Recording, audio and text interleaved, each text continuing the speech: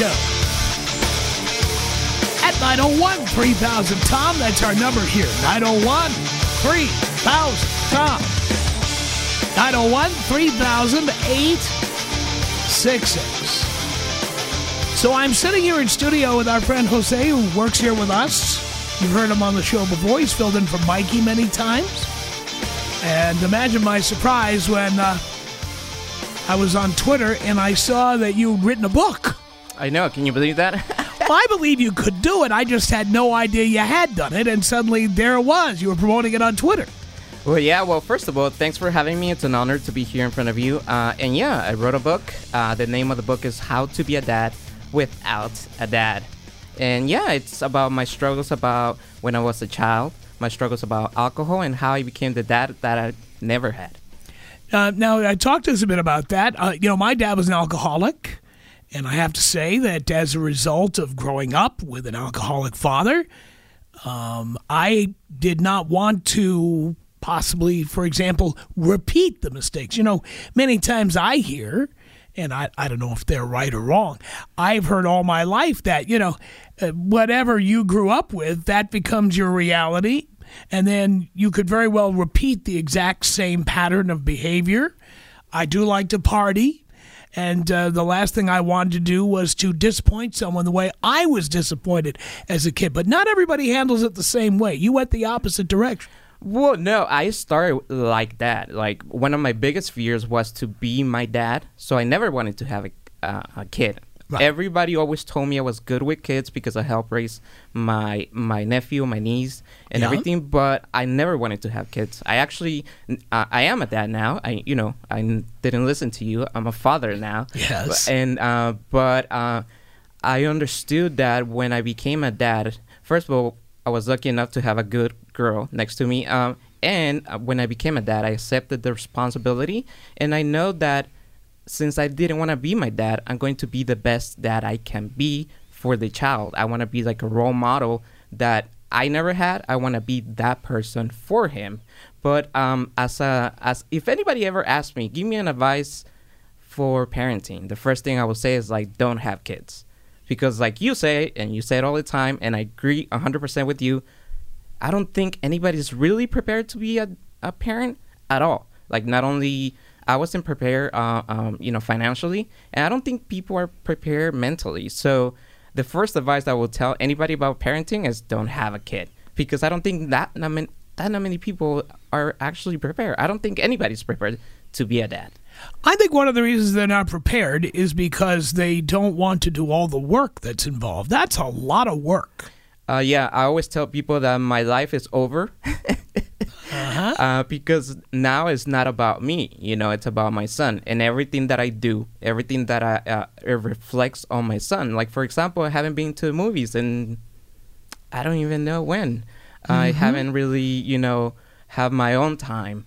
I'm trying to, have a better future for my son. One of the reasons I created a book, because I work in radio, and, radio doesn't pay really well. No. So I need a couple other outlets to have some income. And then I decided to start putting how I became a dad that I never had in writing. And it became a book, and hopefully helps out, people out there that not only are struggling to be a dad or wanting to be a dad, and they read my book and they're like, oh, shit, it's a lot of work. It's a lot of things that, you never want to experience, because you're in charge of a living person. And believe me or not, believe me, you don't want to be there at 3 a.m. when your son has 105 fever. I know I don't. Yeah, so anybody out there, follow Tom, don't have kids. Yeah. It's one of those things that it's incredible.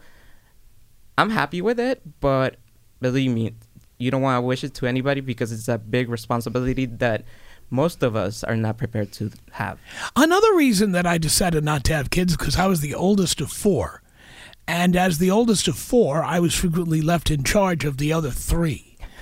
And I always say, I've already been through that. I've done the kid raising, or the caring for kids, or having to worry about whether they're sticking their finger in the electrical socket and stuff like that.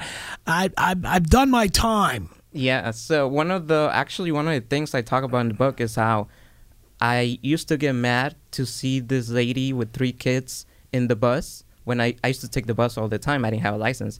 I was an immigrant, just don't tell anybody. Okay.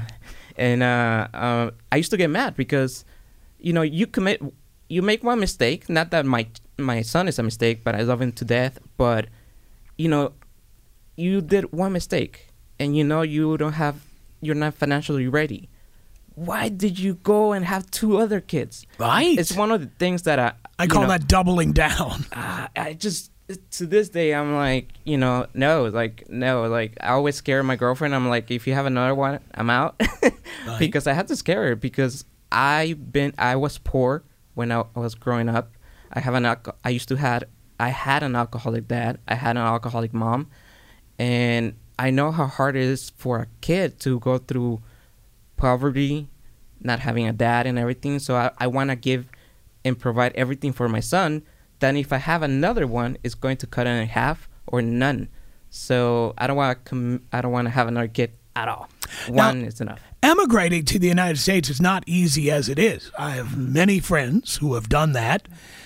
Many of whom came here and did not have papers, and they got tossed and came back, and they got tossed and they came back, and that's trouble enough to have to live with when you're, and even if you're coming and all the papers are in order and everything is orderly, still just having to learn a new language and learn a new culture and figure out how to make a living and figure out how to get an education. That's a lot of work as it is. And yet most people I know who've immigrated to the United States, they have kids. I don't know how they do all that. I still don't know why, if you don't have, I think it's education, and it's one of the things that I actually want to teach my son, that everything starts from the foundation you put on the kids. Because if nobody taught you that by having one kid is going to cut your cost of living for so much, having 2 kids is going to make you poorer and everything. So I think it's one of the things I wish I could teach my community, to stop having kids. Because, it's going to make us either have less opportunities to succeed or anything like that. But a succession of popes have come to your community and said, don't worry about it. God will provide. Just keep cranking them out. Oh, I hate that. I don't want to say I'm atheist, but I don't have a religion because I hate all the, you have to do this, you have to do that in order to, I hate it when they say, you have to be good to go to heaven. How about I want to be good? Because I want to be good, not because I have to be good, But yeah, it's one of those things that now that it took me 18 years to become a citizen. It took me about 12 years to become a resident. And people understand that being afraid of a white man, it's real. It's like I was, afraid. And that's one of the things that now that I'm a citizen, I'm very proud to be an American. You don't see me waving my Guatemalan flag or nothing like that, because I tell everybody, come here, be grateful, learn the language, pay your taxes, and don't have that many kids, Yeah, exactly. And it just seems to me, when I look around, I grew up in a very poor neighborhood in New York City, in the South Bronx. It just seems to me the less money people have, the more kids they have. And what came first, the chicken or the egg? Did they have nothing and then they had a lot of kids? Did they have a lot of kids and start getting poorer and poorer? I don't even know. And I think for some people it's one way and for some it's another. I think it's education. And one thing I found out about having kids, it's the money you get for taxes. I didn't know this. And then after, my girlfriend did her taxes and everything, she got $5,000. And I'm like, no wonder people are having kids, because either they're lazy or they're getting all this money back. And it's not about that. It's about providing a better future, first of all, for yourself. You have to help yourself before you help others. And if you can't even help yourself, you shouldn't have other responsibilities, Right. But that's what people do. They go ahead and they shoot first and ask questions later, right? Yeah. Well, luckily I was able to take care of myself for a long time, and now that I'm a dad, I'm trying to. It's hard. It's hard to be a good dad, a responsible dad, and it's very hard to be able to provide for your family. It's a very, very hard thing to do, especially if you're working radio. Oh, yeah, that's the last profession I want to be in if I were planning on having a family. Yeah. Even a family of 3 with one kid. It's hard. But yeah, the book is about my struggles about, from being an immigrant, from, becoming an alcoholic. I stopped blaming my parents. I stopped blaming everybody. I took responsibility on my own actions. I overcame my alcoholism. I became a better person, and then I became a dad, and I'm more focused about providing for my family. And then every time Money Mondays come by, I'm always taking notes because, once I come out of my debt, I'm going to start, doing some stocks and everything. And then, thanks to you, we have so many advices out there that, people should take note about that, because all you ever do is help guys. That's your main focus, to help us men be better for ourselves, And right. I think it's one of the things about the book too, that I'm just trying to show people out there that I made a lot of mistakes.